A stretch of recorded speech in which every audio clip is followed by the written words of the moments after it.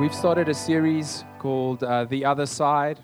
Really, we've been feeling that there is, as we journey throughout life, we can get stuck on one side of doing things. In our stubbornness, sometimes we are naive. We don't even know that there's more that God is calling us to. And we can be like the Israelites that wandered in the desert for 40 years. We can just be wandering in our old ways when God is actually saying, hey, my son, my daughter, I'm calling you to more. I'm calling you to the other side. I want you to cross over into something new, into something fresh, into the more that I have for you. And so we've been journeying through that, and we're really feeling like it's a season of crossing over into the new and leaving behind and letting go of things that are prohibiting us from crossing into freedom. The Israelites were trapped in slavery, and then they were brought into freedom. And there were things that they had to let go of when they went from the desert into the promised land. And that is what we are trusting God for, to say, God, help us see what those things are that we need to let go of, that I need to identify in my life and let go of, so that I can cross into what you have for me right now in this season. And so last week we started something called Who, What, and How. Who, What, and How. Who is Jesus? What did he do?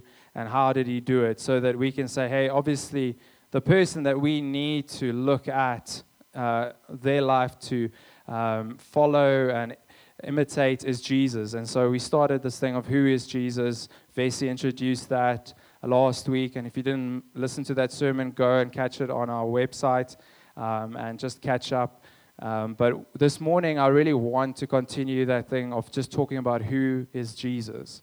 And I really felt God gave me a specific passage of Scripture just for this morning. On Friday night, we have youth, and we had a bunch of guys come in that I've seen every week come in, like almost those people that come in right at the end, start of the service, kind of when we've almost started, and then they kind of hang back towards the end, and I cornered them, and I just chatted to them. I just wanted to find out who they are. I spent like 40 minutes just learning about them, young guys in their 19, 20 years old, struggling to find work, the realities of this country, and just finding out what interests them, what are their dreams, trying to just converse so that, I just get to know these guys. Eventually, one of them asked me about my life, and we talked about it, and Jesus started appearing out of nowhere in the conversation, which is good, natural. I didn't force it. And one of the guys wanted to ask a question, but he was like, can I ask you a question? And then he was like, no, it's okay. And I'm like, please ask me a question. If you got a question about Jesus, I'm like, this is exciting. This is what I live for, And he's like, no, I don't know if I can ask this question because people just judge me. And the question was very simple. Like, he just asked, hey, Janku, what is this thing about Jesus' blood covering our sins and that we don't sin no more? And it was a simple question, but he said to me, Janku, whenever I ask that question around my family, around people that go to church, I just feel judged. Some of my family members have even said to me, when I ask questions like that, you must be demon-possessed, because there's not a freedom to just talk about who Jesus is. And this morning, I was just so challenged after that conversation to say, man, like, we're all on a journey of finding out who Jesus is. Some of us are in a relationship with him.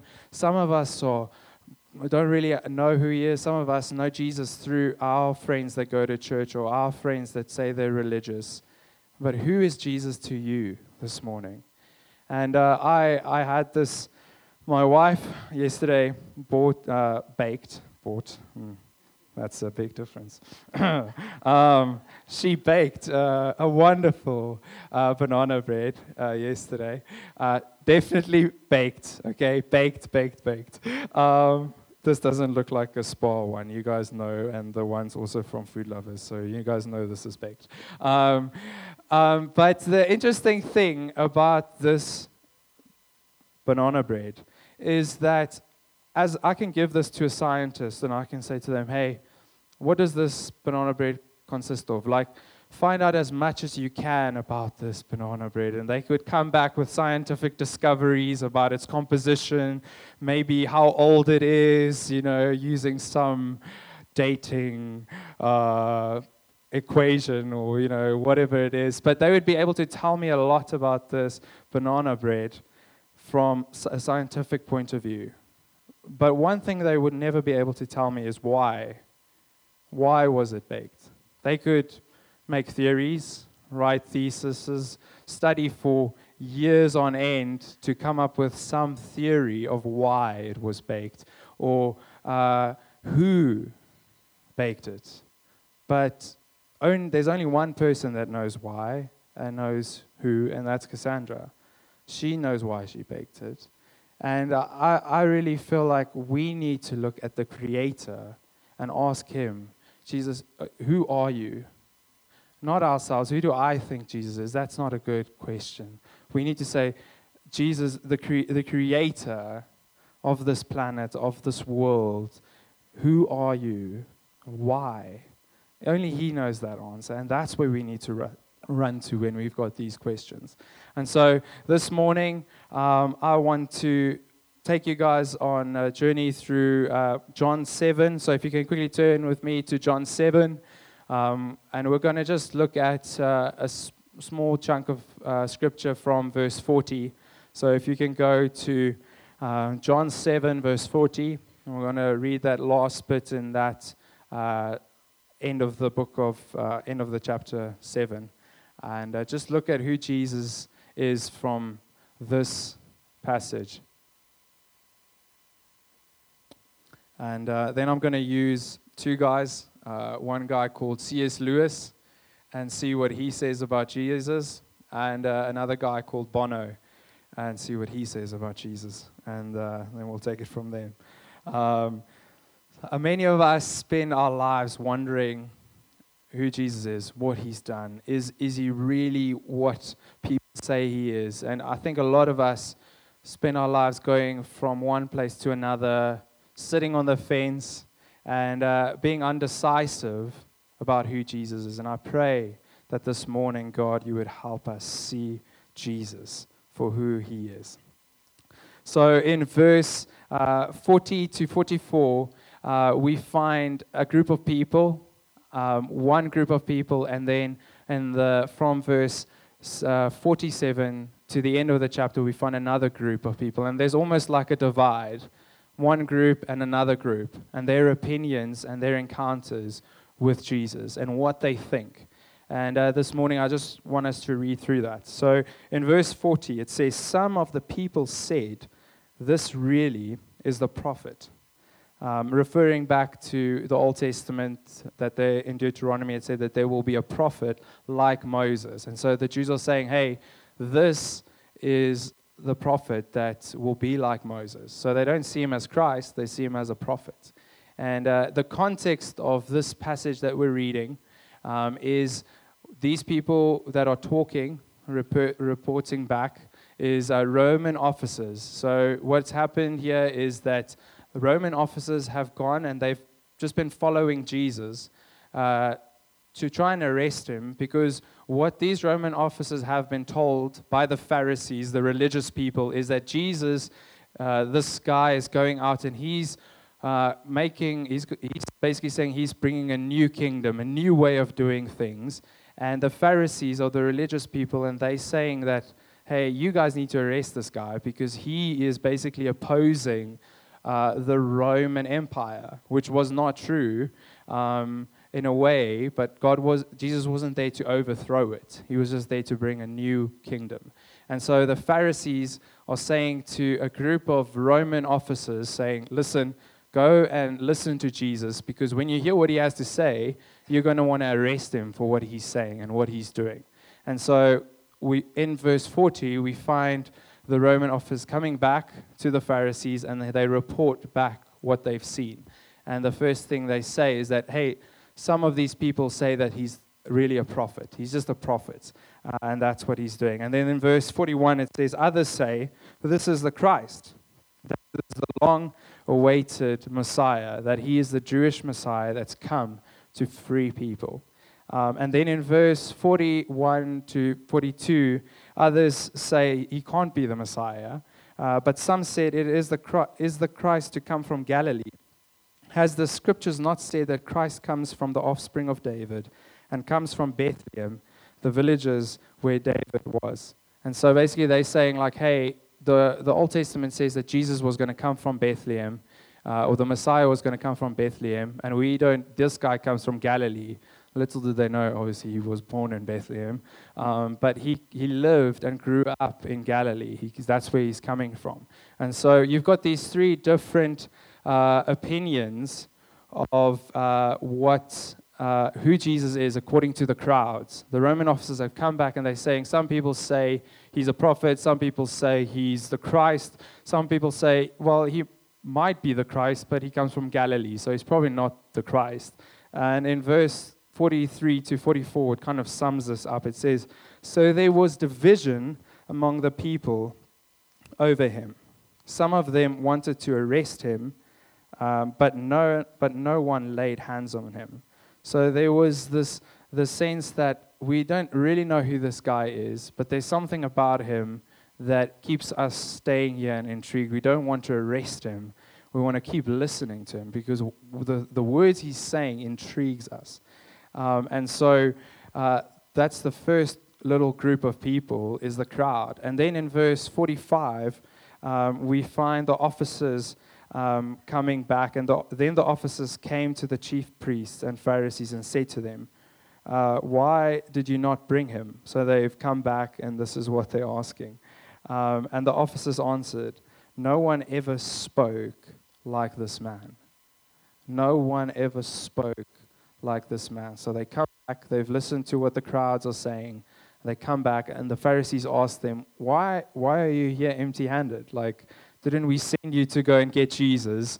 The Pharisees so badly wanted to crucify Jesus because he was ruining their way of life. Everything that they lived for, Jesus came. He said, guys, listen, I have come to fulfill the law. You don't need to live like that anymore. And the Pharisees hated that. And so they send the officers. The officers come back empty-handed. And they're like, why are you guys here empty-handed without Jesus? And they say, well, no one ever spoke like this man. You know, they could have said something like, hey, Pharisees, when we were out there, the crowd is big. Like, if we took that guy, things could get violent. It could start a riot. Like, we were actually scared to arrest this man because the crowd will oppose us. They are following this man, but yet they say this. No one ever spoke like this man. And this verse will kind of be like the hinge between the first group of people and the second group of people that we'll read about now. And let's read from verses 47 to 48. So firstly, this is now the Pharisees responding to what the officers just said. Like, there's no one like this man, and the crowds, this is what they said. And this is when the Pharisees respond. So the Pharisees now respond to this dialogue. And in verse 47, it says, the Pharisees answered them, the empty-handed officers, have you also been deceived? Have any of the authorities or the Pharisees believed in him? And so they're saying, listen, this crowd is deceived. Whatever they believing that he is the prophet or that he is the Christ, they are deceived because none of us have followed him. So clearly they are deceived. And so their first kind of opinion is that, listen, you guys must be deceived because this is not the Messiah. And second, the crowd must be cursed. It says in verse 39, it says, but the crowd that does not know the law is accursed. So they're saying, listen, this crowd is believing something that this guy might be the Messiah. That's not what we believe. That's not what we believe our law says. So you guys must be cursed if you don't understand the law. Little did they know the law is being fulfilled by this man called Jesus walking the earth. And then a third response is by a guy called Nicodemus, which we encountered in chapter 3 of Nicodemus was a Pharisee himself, and he was listening to Jesus' teachings, and he eventually spent time with Jesus asking him questions about being born again by believing in Jesus. And he was born again. And so in verse 51, it says that, "Does our Lord judge a man without first giving him a hearing and learning what he does?" So Nicodemus is saying, listen, we can't just judge this guy. We need to get him in here and actually listen to what he has to say. Like, we need to actually let him give us his opinion of the teachings he has. Let's give him time. In verse 52, it says, "They replied, 'Are you from Galilee too, Nicodemus? Search and see that no prophet arises from Galilee.'" And so basically what they're just saying is like, Nicodemus, you're just biased because you're also from Galilee. Like, you must be one of Jesus' disciples because the answers you're giving are so nice towards him. So we've got these two different responses in a short passage of Scripture about who Jesus is. We get the crowds, what they're saying, confusion, no one really knowing exactly what's going on. We have the Pharisees on the other side speaking against everything. Like, these guys are so disillusioned. They are so cursed because they don't understand the law. Nicodemus, you must be biased towards Jesus. Like, nothing good can come from Jesus. Nothing good can come from Galilee. And in the middle, we find the response of the officers, that no man has ever spoke like this. No man has ever spoken like that. And I think what John is doing in this book is he is almost turning the tables when we look at the Pharisees. Like, they say that the crowd is cursed. They don't know what they're believing. They're deceived.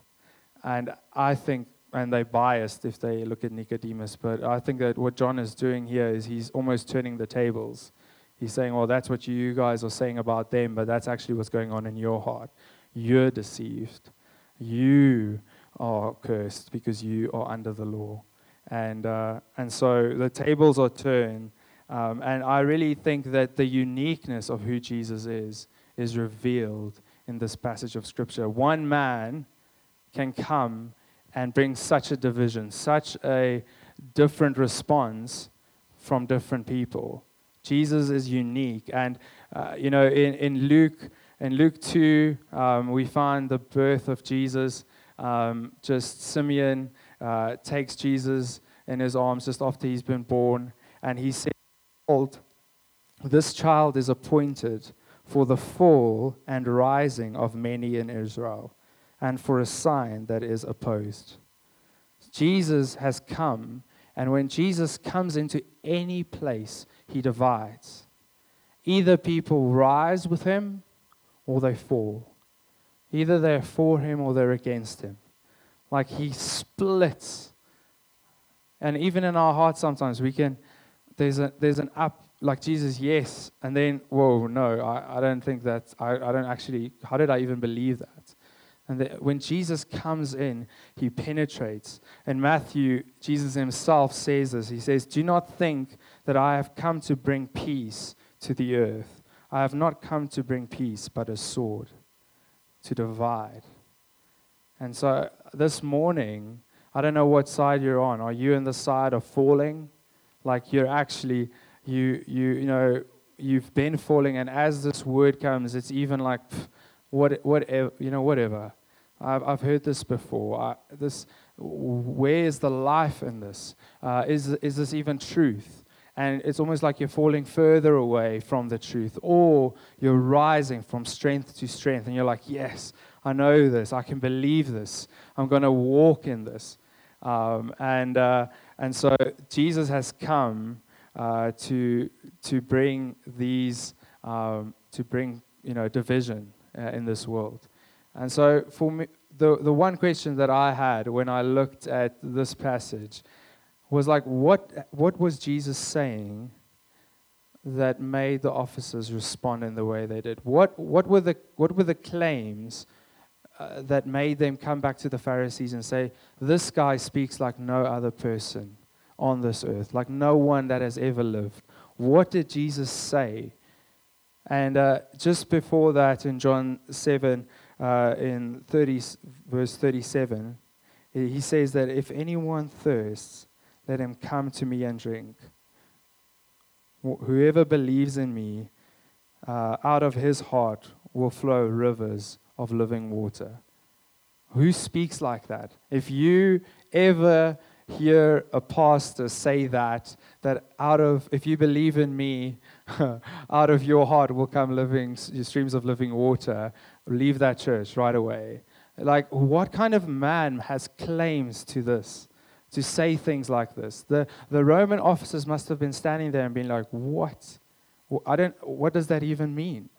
Like, I don't understand. I want to stay here longer so that I can find out more about these things. And I think the things that intrigued them about Jesus was not his wisdom, was not the fact that, he almost had this forcefulness of him sometimes, but then this humility too.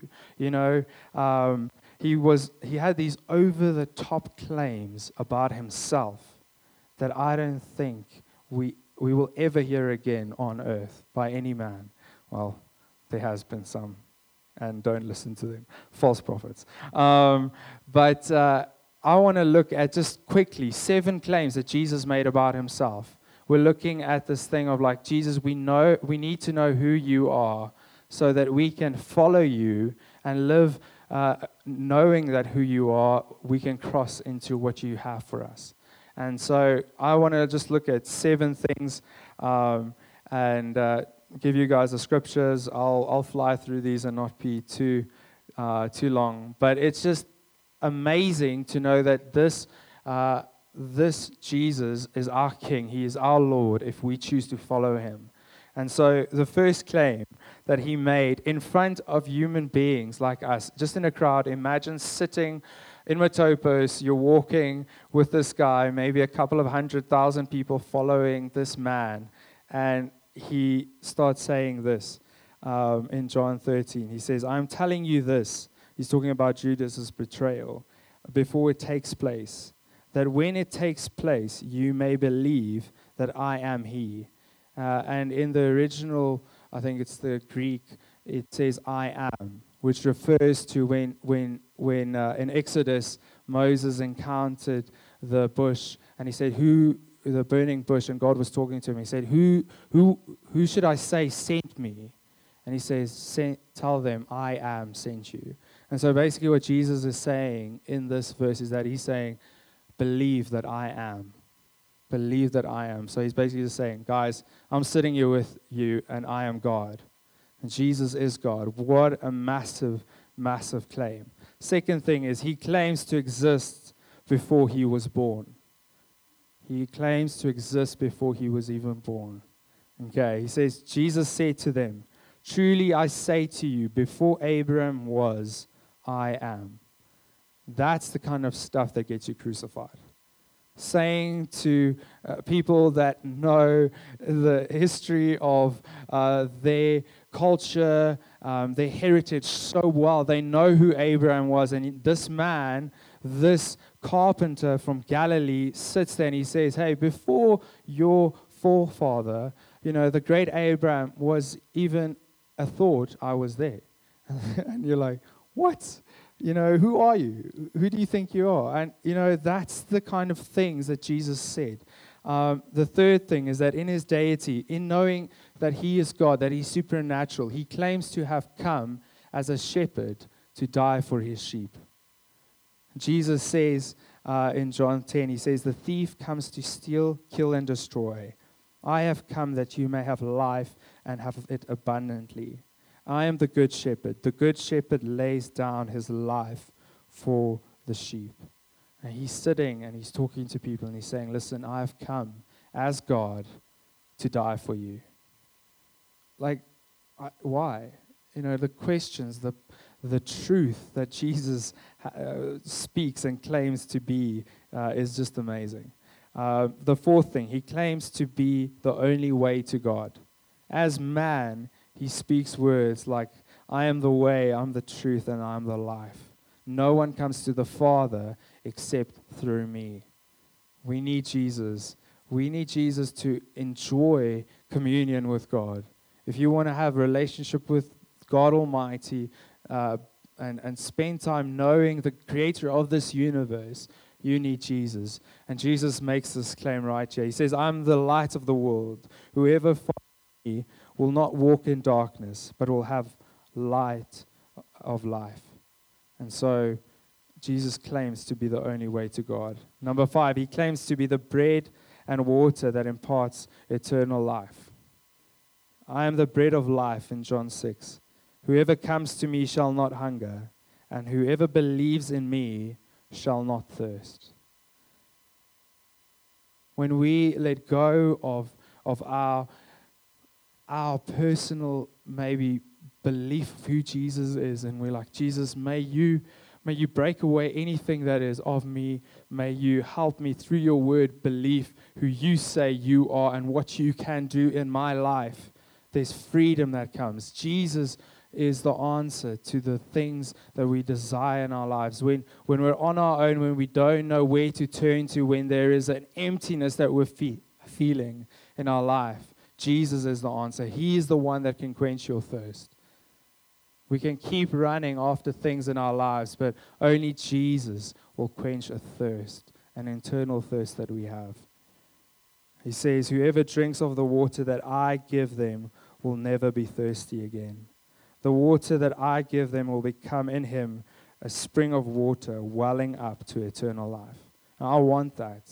I want to be in a place where God's joy, his hope, his peace wells up in my life. That when I'm sitting with young guys on a Friday night with an opportunity to bless them, even when I don't speak about Jesus, they can experience Jesus through the life that is overflowing in my life. And only Jesus can do that.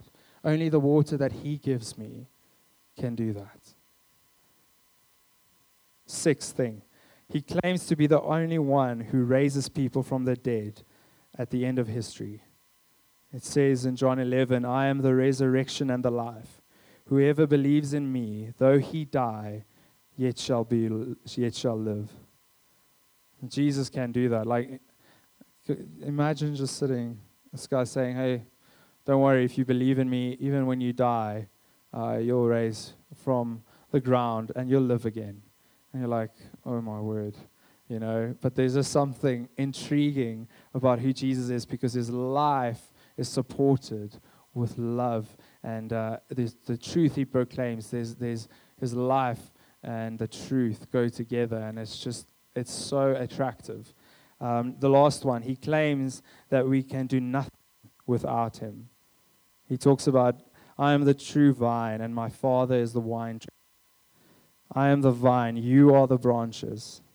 Whoever abides in me and I in him, he it is that bears much fruit. For apart from me, you can do nothing. Maybe this is for people that you have a relationship with Jesus. You're in a place where, man, you've been a part of that vine. You've been a branch. Maybe you've been a branch that bear much fruit in a season. But right now you're in a place where you feel like you're dried up. You feel like really you're trying to just produce a leaf to provide some shade, let alone talk about good fruit. And Jesus is saying, come to me, because apart from me, you can do nothing. In your own strength, like, God, I'm just going to try and be a better person today for you. I'm going to pray more. I'm going to whatever. And Jesus is saying, just abide in me. Just sit down and enjoy me. Read these truths over yourself and abide in me. And these are just 7 little claims 7 big claims that Jesus made about himself. And there's just the whole Gospel of John still and the other 3 Gospels. And I didn't even touch on things like Jesus saying, I can forgive your sins. You want me to heal this person? Actually, I'll do you better. I'll forgive his sins. That's a big claim. Jesus can forgive your sins. What about things like, he's going to return to this earth in all his glory? So that's what we find about Jesus in the Gospel of John. I just want to quickly read something that C.S. Lewis wrote. Maybe a lot of you guys would be familiar with this text. Just his opinion of either you can believe in Jesus, that he is God, and if you believe in anything else, you're a complete fool. That's what he's saying. And then we'll just listen to something Bono said, one of the famous U2 lead singer, and then leave it with you. What do you say? And so C.S. Lewis, this is a famous quote, and it'll come up on the screen. It says here that I'm trying here to prevent anyone saying the really foolish thing that people often say about him, Jesus. I am ready to accept Jesus as a great moral teacher, but I don't accept his claim to be God. That is one thing we must not say. A man who says the sort of things Jesus said would not be a great moral teacher. He would either be a lunatic on a level of the man who says he's a poached egg, or else he would be the devil of hell. You must make your choice.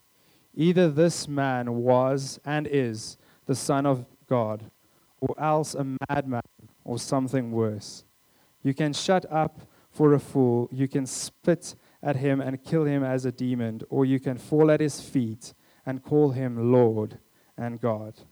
But let us not come with any patronizing nonsense about his being a great human teacher. He has not left that open to us. He did not intend to. There's a really good book called Mere Christianity, if you want to read something.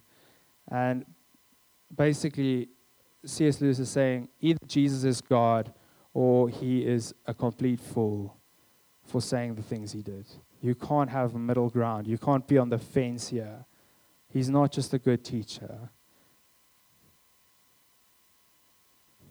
And then we'll listen to a fellow, C.S. Lewis's fellow Irishman, Paul David Hewson, there we go, which is otherwise known as Bono for many of us.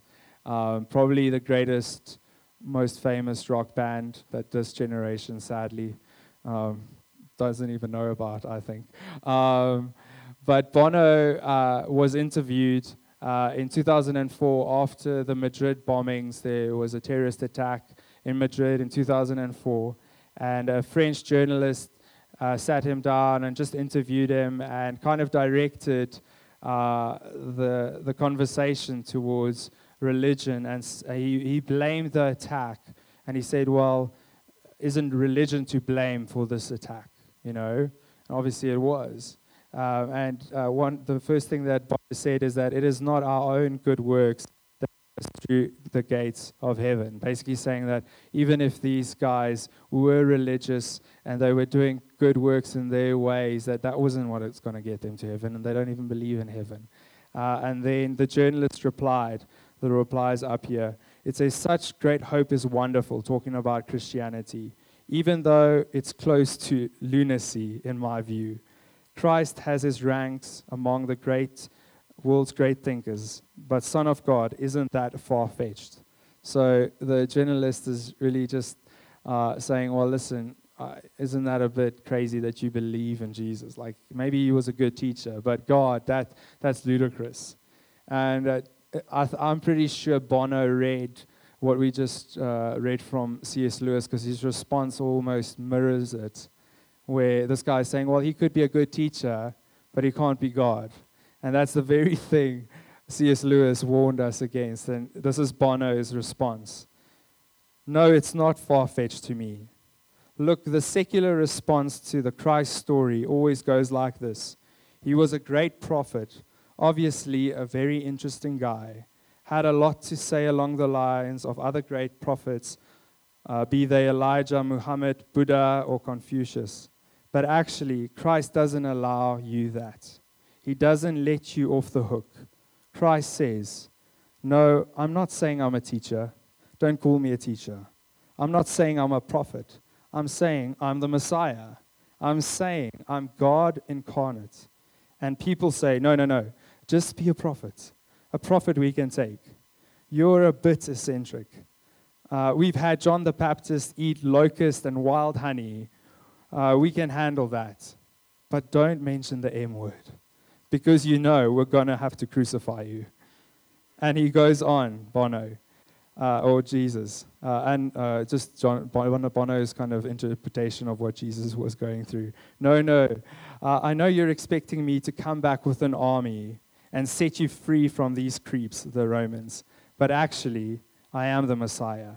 At this point, everyone starts staring at their shoes and says, oh my God, he's going to keep saying this.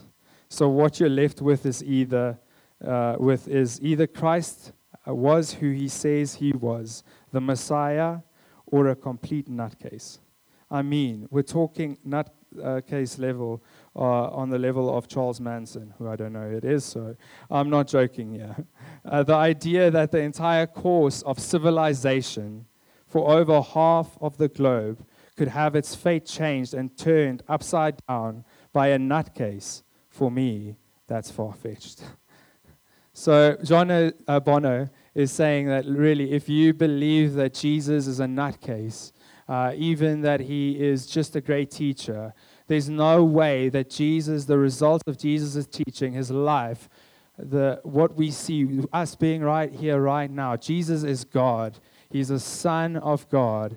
He was there when the world was created. He will be there when we die. He will come back on a cloud, and he will be in glory, and he will take his children with him.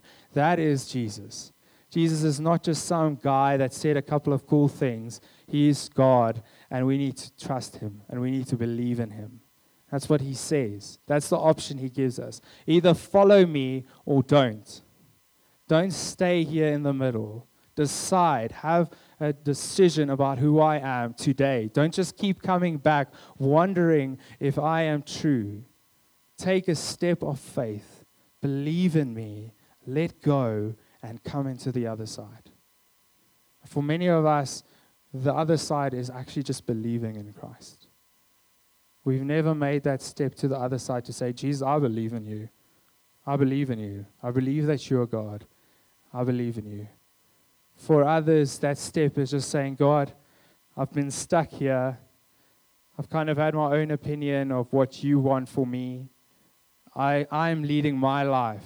I am calling the shots. And we need to step over into the other side and say, Jesus, I surrender to you. You are God. You know what's best for me. I think many of us are there. We're trying to lead our own life, even as a follower of Christ. We follow him. He doesn't follow us. And so this morning, I want to just leave you guys with what John 37 said. It said that no one ever spoke like this man. And it was because he said, if anyone thirsts, let them come to me and drink. Whoever comes to me, let him drink. Out of his heart will flow rivers of living water. Even the devil believes that Jesus is real, that he's God. That's great. You can believe that God is real, but we need to follow him. You need to believe that he is what you need. He is our thirst-quenching water. He is our hunger. He brings the bread, and he gives us what we need in our hunger. He is our ever-guiding, all-illuminating light. He is our infinitely precious substitute. We were supposed to die. And he is the Lamb of God that came to die for you.